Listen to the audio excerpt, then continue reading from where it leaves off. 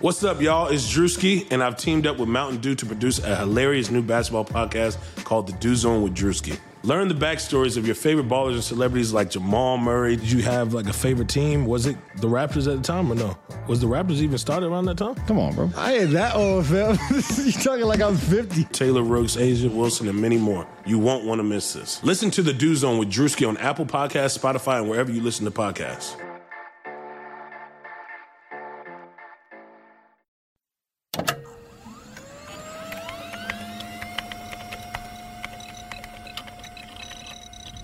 Computer, this is Data. I'm an android. Rangers League basketball. I was processing all of the information. Processing. It's one of those idiots who believe in analytics. Rangers League basketball. Analytics was crap. Does not compute. Just because you got good stats doesn't mean you're a good team. Hello and welcome back to the Lakers Exceptionalism Podcast. My name's Tom Z, joined as always by Tim, aka Cranjus McBasketball. And Tim, we're recording here about 10 a.m. Pacific time, day after the Lakers lose Game 4 to the Suns, 100-92. Boy, it was a rough one. Ban afternoon games is what I'm going to say, Tim. I don't know. We're going to talk about this here for a little bit, but this one felt particularly disheartening because of the Anthony Davis injury. And I don't even know if you saw this, Tim, but literally as we hopped on, Shams Charania tweeted Anthony Davis is unlikely to play. So we're going to be talking about the Game 5 adjustments under that, guys.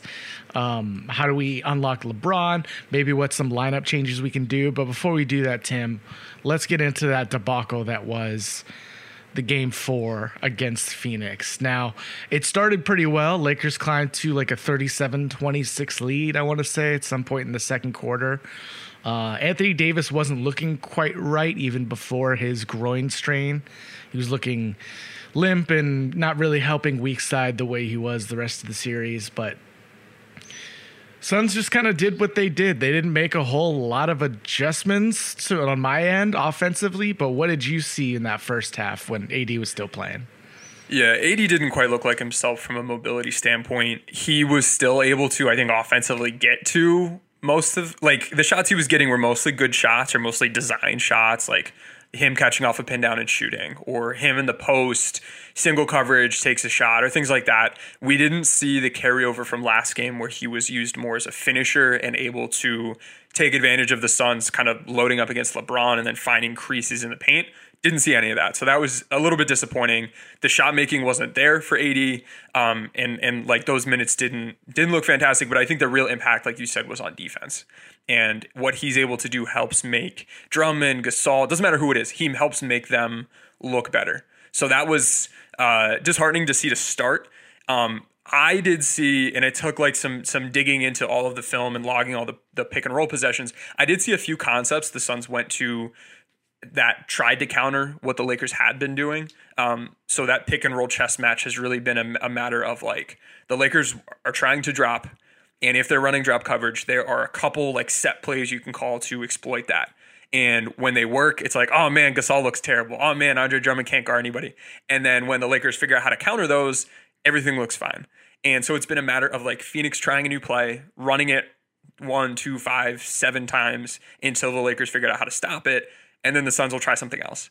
And moving into this game, we saw them try, I think, the highest number of new things. Like they went to a lot more ball screens where the weak side, where you would generally have somebody tagging Ayton as the roll man, instead of having 2 defenders, so one can tag and one can help or zone up, there would only be 1 defender on that weak side.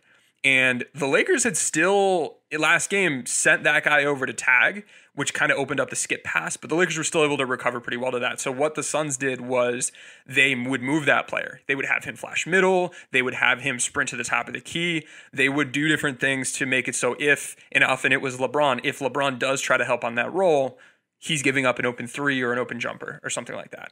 We saw earlier in the series, the Lakers with Anthony Davis would just outright purposefully switch ball screens at times. And one way to counter that is to run ghost screens. which we had not seen the Suns go to. So they went to that this game, and that was able to get, I think it might have been a Jay Crowder three. I think he bricked it, but it was a pretty good look, and it was a concept that works against what the Lakers are doing. We also saw the Lakers try to stunt a little bit more on some of those single tag plays so that the big man could stay with the roller instead of having to have LeBron help from the weak side. And the chain reaction of that is that the ball handler can get downhill a little bit more. So what the Lakers would do is have the next perimeter defender stunt over, try to slow them down, which worked until the Suns started cutting versus that stunt, or setting flare screens against that stunt and doing things to counter the fact that the Lakers were bringing extra help from there. And we also saw empty side pick and rolls, so there's nobody to tag the roll man. So a lot of different things to just attack what the Lakers had been doing, all shown in like the first quarter, basically. So the Suns came out firing from a pick and roll standpoint, but other than that, it was just like Chris Paul looks better. He's able to hit those mid-range jumpers. We were texting about it. Like, the Lakers defense looks a lot better when you've got like KCP out there with that back pressure. No matter who the big man is in drop coverage, their job really isn't to contest that mid-range jumper a lot of times. They end up covering the roll man, and it's up to that guard defender, whether it's Wes or Caruso or Schroeder or KCP or whoever it is, to get that back pressure. And there were a number of plays we didn't see any back pressure. And that led to Chris Paul just like practice jumpers instead of contested or even semi-contested jumpers. So, yes, Chris Paul looked better. Didn't look 100% to me, Tim. He took threes for the first time since his injury, but he missed all three. Let me ask you then, he does turn them down still. Why are we still going over the top of the pick? I don't know. That's a good question. That's an adjustment the Lakers haven't really gone to that I think would negate a lot of this. Because if you can go under that, you don't need the big man to hedge. He can stick with the roll man. You don't need that weak side help. And that is just a completely new, like, hey, we're going to play a different kind of game. All of the tactics you've been trying for the past 3 games do not matter anymore because we don't need to guard him. So you kind of that's the adjustment I would be looking to go to. And yeah, it just seems like overreaction to that action specifically. Yeah, and it's similar to how, like, with trapping, we were talking pre-series about trapping, how trapping could force the Suns to like get the ball out quickly and then not have an advantage, as opposed to letting them set guys up with angles and positioning and then exploit it with passing. This would be like similar to that. You don't need to have, I mean, it's polar opposites, but by going under, you don't need to have that help. So if the ball does go out from Chris Paul, nobody's catching with an advantage. Nobody's catching against a closeout. So especially with, I think Crowder was much more purposeful about attacking closeouts this game. This would be a way to, I mean, and these guys aren't, for the most part, they're not attacking closeouts, but this would be one way to help negate that and make the role players look a little bit worse for Phoenix and force Chris Paul to start taking shots that he was just outright turning down at a lot of points in the game. And even when he did take them, he was not making them. So recognize Chris Paul is getting a little bit better. And now, because he's able to hit those middies, change the game for him. Previously, game 2, game 3, you could live with him taking those mid-range jumpers because he was turning them down or he was missing them. Now he's hitting them, so now you really need to up the ante a little bit. So I think that's a smart adjustment I'd like to see the Lakers make this next game. And Suns got 35 from Chris Paul and Jay Crowder combined, where those two guys were really struggling. Campaign, not as prominent in this one. DeAndre Ayton, only 8 shots, I believe. So you doing some things to kind of limit the ways they were beating him before. Booker only 5 for 14, so they put him on the line 7 times still, but that's down from the last game. So I'm coming out of this game day after a little bit more optimistic, but Tim, again, we hold the Suns to 100 points, right, where they've been all series just about. But the Lakers offense really struggled, not only with Anthony Davis off the floor, but with him on the floor, frankly. And once he went out, I was a little confused about the way LeBron and Dennis was used. Now, I know we didn't have a ton of time with LeBron and no AD to like hash out some of these rotations, but it feels like those two, at least one of them, should be on the court at all times. And I thought we would see Ben McLemore because of the KCP being out as well, partly because of the Lakers' lack of shooting. And as a team, they got a little bit better. They actually made 13 threes on 32.5% shooting, so I got what I wanted. But what I wanted to say about Ben was, if you're going to have lineups out there that just don't have the kind of shot creation, this might, you might need that volatility of THT and live with what he does on defense, and yeah, maybe even put him at the point of attack on Booker like we've talked about. But 16 Ben McLemore minutes, I thought could have been halved and given at least a shift to THT. Yeah, because a good bit of them and the group that got the Lakers that 10-point lead in the second quarter included McLemore, but it also had LeBron in there. So he was able to finish creation from others. Later in the game, he's just out there as kind of like a bailout guy. And I care more about being able to create an advantage and do something with it than I do about having someone that I feel, a little bit better about taking a grenade three at the end of the shot clock that's contested. That was a move going into the game. McLemore made sense once the AD injury happened and once that lack of playmaking and shot creation was stretched even thinner. I agree. THT would have been a move that I think made sense. And moving forward is a guy that I think needs to be ready to play this next game, because we've talked about this series. If the Lakers can win like non-LeBron minutes, they'll be in pretty good shape. And they haven't really been winning those. And now they're in even a weaker position where there aren't going to be minutes. LeBron doesn't play, but Anthony Davis is out there. It's going to be like a huge drop off. You don't have the AD security blanket, which even with him playing hadn't really been successful.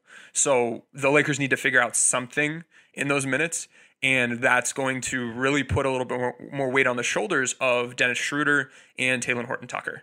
And I mean, Marc Gasol potentially as well. Those are the three guys that might be able to get some stuff working. So, yeah, the game we lost by 8. LeBron's a +6. Caruso is a +8. Everyone else in the starting lineup, -8 or worse. Dennis Schroeder, 3 for 13. It wasn't just him not shooting well. I thought he wasn't looking for as many shots. And credit to the Suns for probably, keeping a lot more of a focus on him. And but the Lakers made threes, at least, in comparison to their other game. This series, we did see Trez minutes. I understood them. I don't know if I agreed with them. Keith got 8 minutes. He didn't look great, but there was a lineup with him and what was that lineup at the end of the third that got beat by the Phoenix small ball lineup. So I'm just kind of wondering. There's like Marc Gasol, Keith, Kuz, Ben McLemore and Caruso. So Caruso was in there, and then for a very short period of time, Wes Matthews was in there, and then for an even shorter period of time, Dennis Schroeder was in there. Schroeder played 20 seconds at the end of the half. Wes came in for 38 seconds, so it was a weird, lots of shuffling. There were 4 lineups in the final 3 minutes of the third quarter. So, but for some of that, Tim, they went to like a Torrey Craig at the 5 look, and for those, that makes more sense to me with Trez. And now Trez might still struggle to keep up with a guy like Torrey Craig, but at least he's not like a crazy movement shooter. Trez could be able to kind of beat him maybe on the boards and in the pick and roll. So I think maybe we need a ready counter for if Phoenix tries to go small a little bit more, because their Frank Kaminsky minutes were god awful, and they have to rest DeAndre Ayton at some point. Yeah, I agree. I think an alternate approach could be, if you still have, if Gasol's out there, continue having him space out, or you can have him setting screens and then trying to seal inside and just either seal off for drives or like seal a guy, get a lob in and hit a layup. If you do have Trez out there, you've got to leverage what he can bring. And when he did play in this game, I saw a lot of him like standing pretty deep in the dunker spot in a way where he had to take like 4 steps and then go through someone who's trying to box him out just to get on the offensive boards. He wasn't really already in position for a dump off or for a putback. And that I'd like to see him, you've got to be a step quicker about recognizing when guys will shoot and then getting in position before like the ball's like at the rim. So he was a little bit slow there. Drummond was facing 2 guys on him when he was trying to rebound a lot of the game. So getting them in more prime position it could be important. And then if Phoenix does go to a smaller lineup, you can try to hunt some specific mismatches for Schroeder to drive, not against a slow-footed big because they don't have those in these lineups, but if you can pick a guard you want to go attack, Chris Paul or Devin Booker, attack someone down the sideline and finish at the rim over no rim protection. That's, when Phoenix goes small, they're going to switch a lot, but they're not going to have any rim protection. So either you can try to beat them up in the post, but if the Lakers aren't countering post help, it's not a winning battle there. So you need to try to continue to penetrate against good matchups, and then have a guy like Trez ready to rotate over in time. So if the help does come, he's there to get putbacks, and if the help doesn't come, he's occupying that defender. So I think that would be an approach. I was just looking at something. Dennis Schroeder in this game, he played 32 minutes. 3 of those minutes he played with Marc Gasol. He scored 5 of his 8 points. Over his other 29 minutes, he scored 3 points. Those were in non-Gasol minutes. That stands out to me. It does stand out. Yeah, so we'll get to it, for sure, toward the second half of this pod when we talk more Game 4 adjustments, but... Oh, no, I'm sorry. He played in that lineup towards the end of the game with Gasol, which he wasn't really scoring much in, but... Right. I mean, he did score in, but that was primarily LeBron driving things.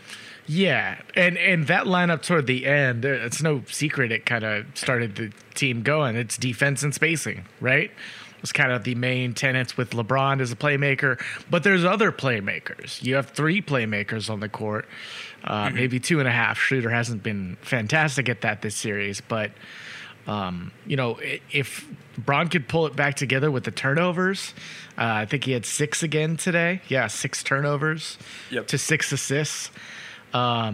It's not just what Phoenix is doing. Some of it is just bad Bron passes. I thought he had stretches where I was like, this is kind of a bad Bron performance, but he did shoot efficiently at least. Mm-hmm. There were some of what he was going for. I got the idea, but the spacing just wasn't good, or someone who he didn't see was able to get in and tip a ball away. Like, for example, in this game, that group that got the 10-point lead, where it was Caruso, McLemore, Kuz, Bron, Drummond, we saw Bron, Drummond pick and rolls, which hasn't been a successful action for the Lakers on the year so far, but in this lineup, there was some spacing around it, and they were setting them pretty deep, and it was against Kaminsky. So it was LeBron attacking downhill. He can bum Kaminsky, finish at the rim, or he can, take that one-footed fadeaway from basically almost at the rim. And those were getting good looks. But then as soon as Ayton came in and they were trying those same things, he was just able to tip those balls away. We saw LeBron try, I think, 3 lobs. 1 worked, 1 didn't work, and then I think 1 got picked off or something. So that was like, I get what you're going for. It kind of worked when there was spacing and Ayton wasn't out there. But if you replace Frank Kaminsky with DeAndre Ayton and try the same stuff, he's able to jump a little bit higher, has a little bit more length, and knock some of that away. But I do think that grouping was one, and again, it was used in mostly Aytonless minutes, Bookerless minutes. So McLemore out there, you're not really worried about his defense as much. I liked how LeBron James was used as a screener.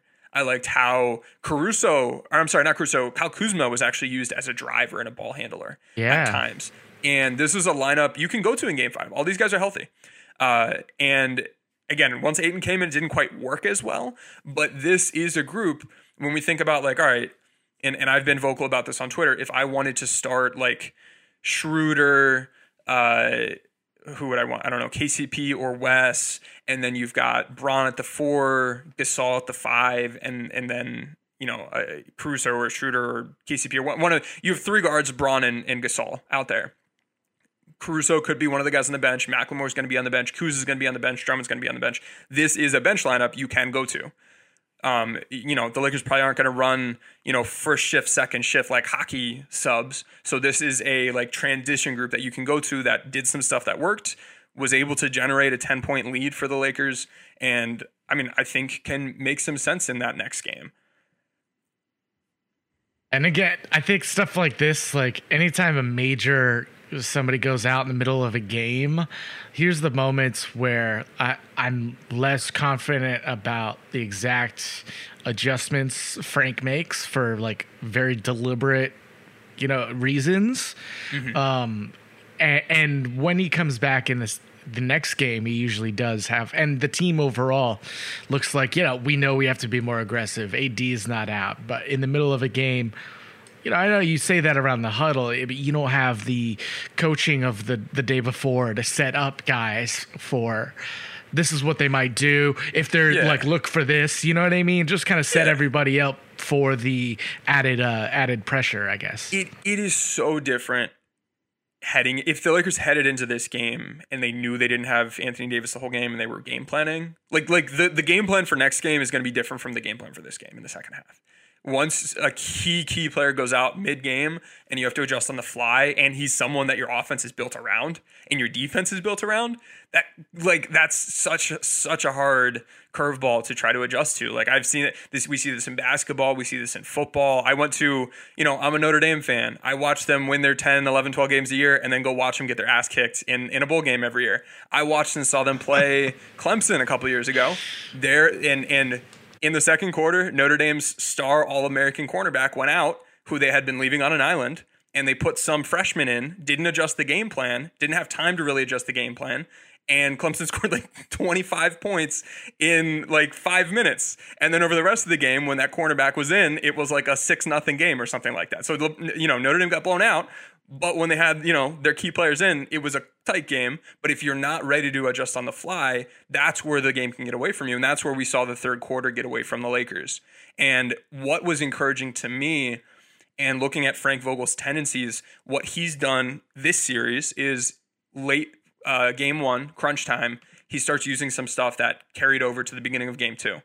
Late game two, crunch time, he used stuff that carried over to the beginning of game three. End of game three wasn't really crunch time. We didn't see as much carryover, but those first two games, when it mattered, he went to tactics and he went to lineups that foreshadowed what he was going to do the next game. And in this game, the group that he went to was the LeBron at power forward, Gasol at center minutes in the fourth quarter. And we saw, so I want to set the stage a little. We saw LeBron, AD, and Gasol play in the series, and we saw them in the second quarter come in, go -3. The reason that group didn't really get the benefit of Gasol was because Ayton, instead of having to guard Gasol, he could just guard Anthony Davis. And AD's either going to be around the rim. Bridges on Gasol or something. Yeah, exactly, because Gasol's not a guy that's going to beat you up in the post. So when you have a power forward that Ayton can go guard, that makes it easy for, like, that basically negates the spacing Gasol's trying to bring you. Because spacing is good, like having guys on the perimeter is good, but what really matters with spacing is how it impacts the defenders. And if it's pulling a point guard out to the perimeter, like, that doesn't really matter. If it's pulling their only rim protector out to the perimeter, that matters. That's why Gasol is valuable, and we didn't get to see that when he was playing with Anthony Davis. In the second half, we saw a different whole, like, this was completely different because Bron was at power forward, Gasol was at center. Who do you put Ayton on? You can't put Ayton on LeBron James. So he was guarding Marc Gasol in time after time after time, and this was in 5-out offense. Marc Gasol was standing at the top of the key. And every single play that the Lakers ran, they had 12 offensive possessions, and 12 out of 12 times they were generating like elite quality shots where I was like, shit, like, I don't know what I'm going to do if I'm Phoenix in this situation. And I've spent the past 12 hours thinking about that. And they're in a tough situation because if Ayton tries to protect the rim, Gasol's open. And if you try to bring the next perimeter defender over to help on Gasol, what the Lakers were doing was either cutting the man that was then open, or they were having them set pin in flare screens. The one play where Gasol turned the ball over, Chris Paul jumped up and he tried to throw it through Chris Paul. There was a pin in flare screen, and the reason Paul was on Gasol was because Ayton was trying to defend the rim. So those situations, like, that was very high, great organization, would have had a wide open shot. Gasol didn't make the right decision. But from a process standpoint, that was fantastic. And then when Ayton did try to defend Gasol, who again is at the top of the key, this isn't like a 2-step rotation to the rim. If he's at the free throw line or above, he's out of the picture defending the rim. And what the Lakers were doing with these lineups was attacking around the sidelines. They were driving the sidelines. It was a lot of LeBron going that way. And it's a tougher rotation for Ayton, and it makes it much, much easier to read for the Lakers. There were times where the Suns had a smaller player on LeBron. He just posted him up. If you try to front him with that 5-out spacing, you can just go high-low. We saw Gasol make that post-entry pass with LeBron, easy layup. When he didn't have a smaller guy on him, but they wanted him to, they ran a back screen for him. Caruso sets a UCLA cut for LeBron to cut to the rim. If you switch that, he's got that post up. If you don't switch that, Caruso then popped out. He got a catch and shoot wide open three. Same, like this is what actually happened. This isn't me coming up with random things. We saw times where Schroeder and Braun would run ball screens towards the sideline with Gasol popping, which again, the only way to defend the rim and defend Gasol is to send an extra helper defender over. And the Lakers were countering that well. So it was just really high quality offense. We saw inverted ball screens with LeBron, and if the defense switches that, he can drive on that guard or post them up. If they didn't switch, they were showing and recovering, which is what you do. It's what every team does when you're a guard and you get put in a ball screen. You're not running drop coverage. You're not running a catch hedge. You're showing hard, trying to stop the momentum and then recovering. The Lakers countered that by having Caruso really seal off the guy that was trying to recover. So Caruso's man, he shows at LeBron for a second and then walks out of the way and gives Braun the red carpet to drive because he thought his other defender would be behind him to recover, but they weren't. So LeBron was able to get a great drive to the rim. So all of this stuff is LA showing that they're finding ways to get LeBron attacking the rim. They're using the skill sets they have available. They've got good spacing from an alignment and a shooting standpoint. They were countering what the defense was trying to do really well. And this whole time, Phoenix has that fundamental issue of either not having rim protection or giving up wide open threes to a guy who's nailing wide open threes. Or if you send that extra help, again, get the ball to Gasol. He's capable of making those reads and hitting guys cutting or hitting guys on those pin and flare screens. So it was dominant offensively. They scored 1.5 points per possession, and even then they were missing some open shots. And then defensively, this group held Phoenix to 0.8 points per possession on the other end of the court on half-court plays. And then there was that one transition play where the Suns got a three because Schroeder missed the layup. He and LeBron didn't bother to get back. This was after the game where they said they knew the game was over. They gave up a three on that play, but other than that, this was a dominant defensive group as well. Gasol had a couple blocks, a few deflections, and it was a lot of funneling people into Gasol and him just walling up, using verticality and just swallowing dudes trying to drive. So I think this is something the Lakers should look to do next game. Now, I would start with it, and then I think I would look at that other group we talked about as a bench unit you can go to. If Drummond doesn't start, this would only be the second game since his rookie year he has not started a game that he would have played in, which is crazy to me. But I would look at doing it because I think what you need to do in this game, if the Lakers are to win and AD is not going to play, is you need LeBron to play like Miami Heat LeBron. And you need spacing, you need him driving, and this is the way to do that. And we've seen it work. We've seen the Suns not be able to stop it over a 6-minute stretch at the end of that last game. If you go into the next game and they figure it out and you can't adjust, go a different route. But if you start with it, throw your best punch immediately and they can't adjust to it, just keep doing that and just pound the Suns into the ground. That's my game plan, Tom. Give me the best version of LeBron. It gives me the best version of Schroeder too. It gets Schroeder attacking, driving downhill. Postseason, regular season, both these guys get to the rim more when they play with Gasol. If you love listening to us here on the Lakers Exceptionalism podcast, what's stopping you from grabbing a mic and starting your own show? And there's no better place to host than Blue Wire Hustle. Hustle was created to give everyone the opportunity to take your podcast to the next level. Or if you want to host a podcast and just don't know where to start, Hustle is the perfect place for you. As part of the program, you'll receive personal cover art, Q&As with Blue Wire's top podcasters, access to our community Discord, and an e-learning course full of tips and tricks.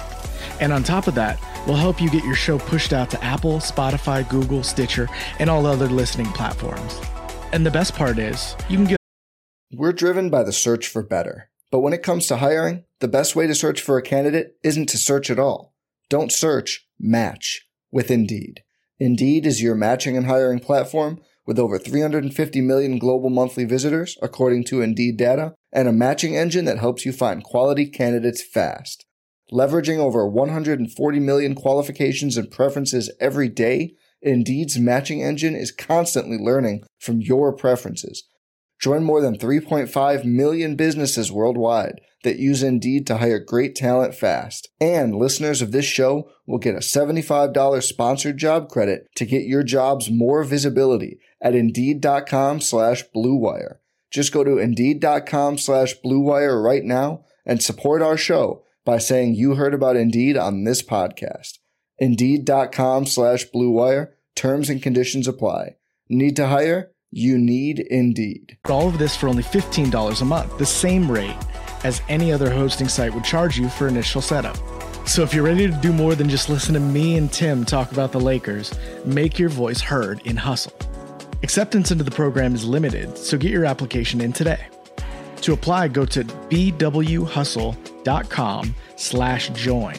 Check out the description in this episode to find out more, but that's bwhustle.com/join.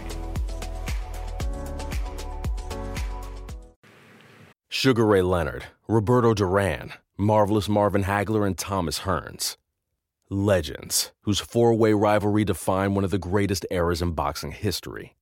Relive their decade of dominance in the new Showtime sports documentary, The Kings, a 4-part series premiering Sunday, June 6th, only on Showtime. Nobody builds 5G like Verizon builds 5G, because we're the engineers who built the most reliable network in America. And the more you do with 5G, the more building it right matters. The more your network matters. The more Verizon engineers going the extra mile matters. It's us pushing us. It's Verizon versus Verizon. 5G built right from America's most reliable network. Most reliable based on rankings from RootMetrics second half 2020 U.S. report of 3 mobile networks. Results may vary. Award is not an endorsement. I really hope that happens, but I doubt that would happen. Now, but to be clear, for the series, I think both of I have been fine with Drummond starting. We've been okay with that. He's been okay. It's better in some shifts than others. We haven't been closing with him, which is what matters the most. So it's kind of, to me, more about that closing, and there's no AD at the 5 anymore. So you'll probably get more Gasol. You're still going to get Drummond. You might even get a little Montrezl Harrell now too. So it's not just, what you can play ideally, because Marc Gasol's not going to play 30 minutes. He has Maybe played get 30 him up minutes. to 25. I mean, he's played 30 minutes. He played 20 minutes against the Pels 2 weeks ago. But Tim, he's not going to be Marc Gasol for 30 minutes. And if he is playing 30 minutes, he's going to put the team into foul trouble because Devin Booker will now be attacking him. And there are a lot of butterfly effects with playing Marc. A lot of them are good. It's not all good. There are other things to consider that Phoenix can do because they have agency in this. So when they put him in ball, screen situations high at the top with Devin Booker, it's going to be hard for the Lakers to defend the rim without their all-star level free safety. I think Gasol showed us this past game why he's still an effective defender, why he's still a top 3 center impact guy in the league, according to D. LeBron. He, especially him versus Drummond, looking at this one game, you saw how Marc's IQ, and he's a little bit slower footed than Drummond, but that IQ, knowing where to be, he was in the right positions. And this whole series, he's been doing a pretty good job when we've seen him exposed and people like me watching live, us watching live, people watching live. There were times where it was like, oh man, like Marc got beat around the corner. And it was because the Suns were running, for like 90% of those times, it was they were running some specific set play that either screened him or took away that backline help he thought he was having. Once the Lakers shut those plays down, we haven't really seen that be an issue. And he's been holding the Suns. He's been holding Booker to like 0.8 points per possession in ball screens when they're not running a concept. So like that's something I feel good about. I think he has gotten more flack than he should have. And like Drummond's been in the same sorts of situations where, especially against Campaign, when Campaign's out there, they're running plays. And in game 2, the Lakers didn't stop the plays and it made everybody look bad. And it made like Campaign look invincible. Once the Lakers switched some of the Spain action and we're doing some different things to defend those sets, Campaign hasn't looked like an issue, other than hitting some of those shots in the third quarter when we thought the game was out of hand. So I would push back. I do agree with you that like they're not the same defenders, but we just saw Andre Drummond probably play his worst defensive game this series and look out of position, and like he should be able to do everything Gasol's doing. The difference in their impact and the difference in their rim protection, which for the past few years, including this year, has not been the same level, is the IQ side of it and the technique side of it, and just being in the right position at the right time, going straight up. And I don't know. I think the results speak for themselves. Looking at the film, I feel much more confident about those Gasol minutes than I did watching live. Still, I guess you're just breezing past my points where they need 23 other minutes at the center position of good minutes. I think he can give you 28 center minutes when offensively his job is stand at the top of the key and pass or hit an open three. We're not asking him to be on the offensive boards. I'm not asking him to screen left and right. If he can pick and pop, if he can spot up, if he can, run a dribble handoff, I feel good about it. I think he can do that. Like, he's played 27, 28 minutes in the month of May as recently as 2 weeks ago. So I would push that limit. If he can't get there, you adjust. And you have Drummond, you have Trez, but I think you have to start trying. I think you need to go out of the gate in quarter one trying to do that and planning for that. Because I would hate to have him only play 20 minutes and the team lose by 4 and Gasol's minutes be like plus 15 or something like that. Like, yeah. I think you just need to start and then check and adjust if you need to, but that needs to be the starting game plan because that's helping LeBron be at his best. And in those situations, you don't need Gasol to be a high usage guy or doing a ton. But I know. I agree playoff with you. Minutes are different. It's going to be a strain. So you have other players that you can play. You have other centers to go to. I just think that has to be what you're attempting to do. So here's the thing, right? It's how do you cut up the 40 minutes from Ayton because he's going to get 40 minutes. Mm-hmm. So what do you do with the non-Gasol on Ayton? So you're probably still Andre Drummond. Whether again. Mm-hmm. We would say start him. He's probably still going to start. Now, the other thing is, what do you do? What does Phoenix do with the rest of their center minutes? Do they go small a little bit like they did? Because I think it was the Kaminsky lineup in the second quarter where the Lakers pushed that run up to like 11. So there's two factors here. Not only, who's the best answer to guard Ayton in those actions and then what do you do at the small ball 5? I still wouldn't honestly hate if you're throwing Torrey Craig, Jay Crowder, Cam Johnson, LeBron at the 5 with Schroeder, THT, Caruso, and Kuzma. I think could be a lineup that could work. Yeah, I agree with that. Yeah, I think so. In the last game, we only saw 97 seconds of that super small ball Phoenix, but given how well it worked and given what the Lakers center rotation looks like, I wouldn't be surprised if they try more of it. It's objectively better than Kaminsky. So if you're Monty Williams, you probably want to go to that. Yeah, and potentially. So, and how I would also think about this is like, which guards are on the court for Phoenix in those early second quarter minutes where Kaminsky was in the game and the Lakers went on that run.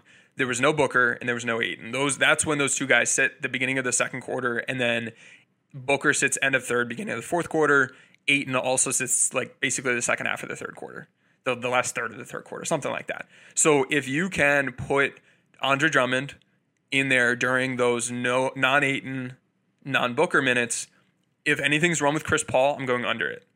Any ball screens wrong with Campaign, I'm going to go under those.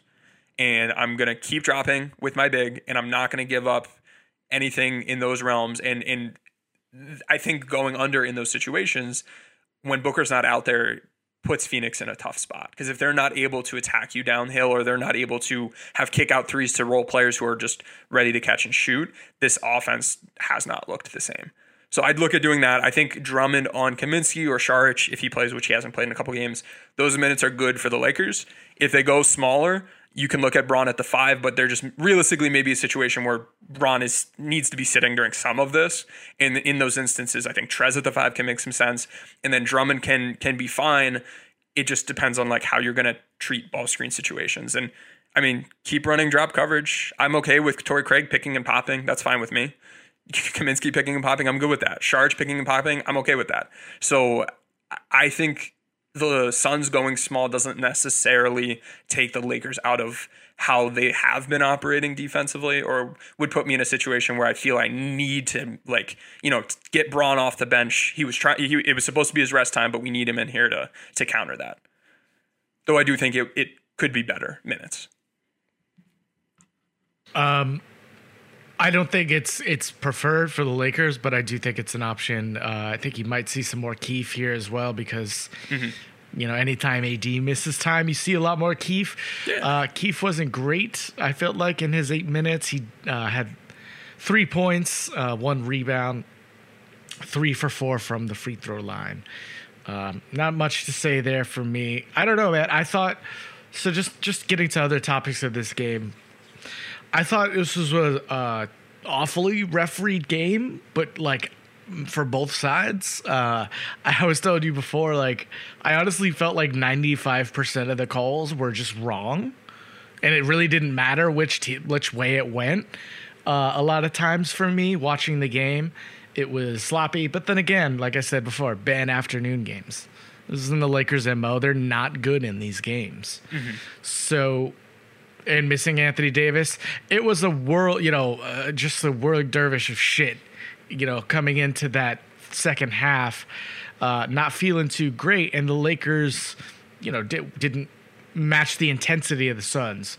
But again, the Suns have played almost exact same game like 4 straight times to me. And this reminded me of game 1 in some ways. There are different variables, but again, look at their point total for every game. It's like 99, 92, 93, 100, 102, So I'm still confident that the Suns aren't just playing their explosive game. And I don't think it's just Chris Paul either, by the way. Although he scored 18 the other day, and they still only scored 100, Jay Crowder finally made some threes, still only scored 100. So they just don't have a ton of scoring on this team, and the Lakers defense has been good at taking away a lot of those role player threes. They did give up a little bit more corner frequency in this one, which you'd like to see them clamp down a little bit more again. But ultimately, too, for the Lakers, big adjustment is don't turn the ball over. They had like a 16.7 turnover percentage, 16.8. Just turning the ball over too many times. So a lot of this was self-inflicted, plus Anthony Davis. But I could see a lot of different pathways for the Lakers to look real competitive. And I think it'd be like a Schroeder, like THT kind of game. Hopefully Kuzma can get up and score like 15 because he has looked good distributing the ball lately. But going to have to find scoring options from other places. And like you said, if Braun can get you 30, 35, if game 5's got to be that game, give AD some rest to maybe come back in the series. Yep. Yeah. You need LeBron to give you a just vintage LeBron game. Or saying vintage makes it seem like he's like washed, but you need prime LeBron. You need Miami LeBron, like paging Miami Heat LeBron. We need you to just like go off, get to the rim all day long, get the Suns in foul trouble, draw more fouls, and Schroeder to be doing similar things. Get to the rim, score. THT, if he's out there, if he can give you like 8 points in like a 5-minute stint or something like that, that's something that you can use to keep the offense alive. Role players need to continue. Well, role players need to start hitting threes. We've seen a couple of them knocking some shots down. Gasol and Wes have been 2 of the guys that have been knocking them down. But Kuzma, Caruso, KCP, if he gets back, like these are important players that need to hit open shots, because looking at, like, if I were to just screenshot every open shot the Lakers have missed and ask you how many of those would have gone in, like, we would be overestimating by a lot. They've been like wide open shots. So I do think that continues to be a big piece of this game. And if the Lakers can shoot 36% instead of 32% next game, that could be huge. That could be an extra 10 points. And that would have swung like every game this series just about. No, would have swung every game this series. Yeah. Well, no, except for game 3. The Lakers won by more. But I think that's important. We did see for the first time this series, Ayton's shot attempts go down. He had 11, 13, 15, and then in this game he only had 8 shots. And again, they're going to be easy shots. They're going to be rolls or dump-offs or putbacks. But he is a sign. He is a symptom of how well the Lakers are defending Phoenix's offense. And him being limited in that way shows us that they're taking away some of those easier looks. Like you said, though, the corner threes went up. So it's if neither of those are, if it's one or the other between those, that's not really a win to me. When both of those go down, that's when you can tell that the Lakers are really doing a good job. And I think that looks like going under Chris Paul ball screens. I think for Devin Booker ball screens, you want to continue trying to counter those sets that they're running. And I would consider trapping him every now and then, like not consistently, not predictably, but either showing him recovering hard or just outright trapping occasionally. So instead of the Suns solving for one variable right now, which is how they're doing. They're looking at like the off-ball defense because they know that big man's dropping every time. I need you to make them solve for two variables. Am I being trapped or not? Because that tangibly changes how I approach this. And then if I'm not, then what is the off-ball defense doing? It's much harder to read those other four defenders or those other three defenders away from the ball if you're scared about that dude getting in your face or not. So I think you can try to rattle Booker a little bit with traps. This has been, according to the second spectrum data, the most effective way to defend him. We talked about a pre-series, get Ayton some of those short rolls. That is a bullet that the Lakers have not gone to yet that I think could make sense to use. I don't know if I'd do it against Chris Paul if going under screens just negates them outright. If they solve that, then you can look at trapping him. But for now, I'd say go under Chris Paul screens, mix in some trapping with Booker along with the drops, and you probably are able to just tighten the grip on the Phoenix offense just a tad more. And I think the Lakers are going to need another really strong defensive performance if they want to win this next game, especially with AD out. You need to stop the actions before it turns into a scramble drill, because him missing, that is where him missing really hurts you. Yeah, after watching some of the tape again, I felt better than I thought I would, at least, which is worth something. I think a lot went wrong for the Lakers. They weren't quite ready for that intensity after AD went down. But I'm feeling okay, Tim. I'm feeling not awful, not amazing. But I do think these are the kind of games and situations where that championship level experience, the veteran experience at least, can kind of tip in the Lakers' favor. And again, Jay Crowder is a dirty motherfucker. Chris Paul is dirty as shit. Did you see those plays I tweeted out? Yes, I did. Oh and God. I saw Mike Viho retweet all of them saying Caruso did something just as bad on all of them. I'm getting very annoyed at all of the but what about? But what about? Yeah. Like, dude, you can't look at these guys and say that maybe a push in midair and repeated, Chris Paul just tripping Kyle Kuzma. What are we doing here? Yeah. I don't know. I'm just sick of it. We talked about it last, get out of the series. So I just if you think Alex Caruso's a dirty player, okay. If you think Jay Crowder is not a dirty player, sure. Fandom is an incredible thing, Tim, is all I'll say. It is remarkable how last game when Jay Crowder would shoot his threes, his feet would his right foot would go in a normal shooting motion. His left foot would go out in this weird leftward angle, which just happened to be where the defender was, way out to the left. Like your right foot is at, 1 o'clock on a clock and his left foot was at 9 o'clock and he drew a 3-point shooting foul. This game, it was the opposite, where his left foot was fine and his right foot went out in a really bizarre direction. So I've never seen a shooting form like that. But that was really interesting. Credit to him for tricking the refs there. The one play, I don't get how it wasn't called. The ref was looking right at it. Kuzma gets the ball in the corner. He takes his three. Crowder puts his hand up to contest it.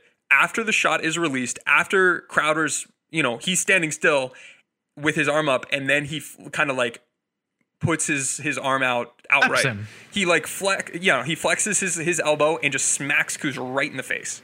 A clear second motion. It wasn't a momentum thing. It wasn't an accident. It was after the play, and the ref was looking right at it and didn't call it. So, like you said, the refereeing was not good in this game in both directions. On aggregate, it seemed like it hurt the Lakers more, but I'm sure the Suns fans will tell you the opposite. But there were just a lot of late calls. There were calls from the ref who was way out of the play, where the other two that were closer to it didn't call anything. So those sorts of things are signs that these guys aren't.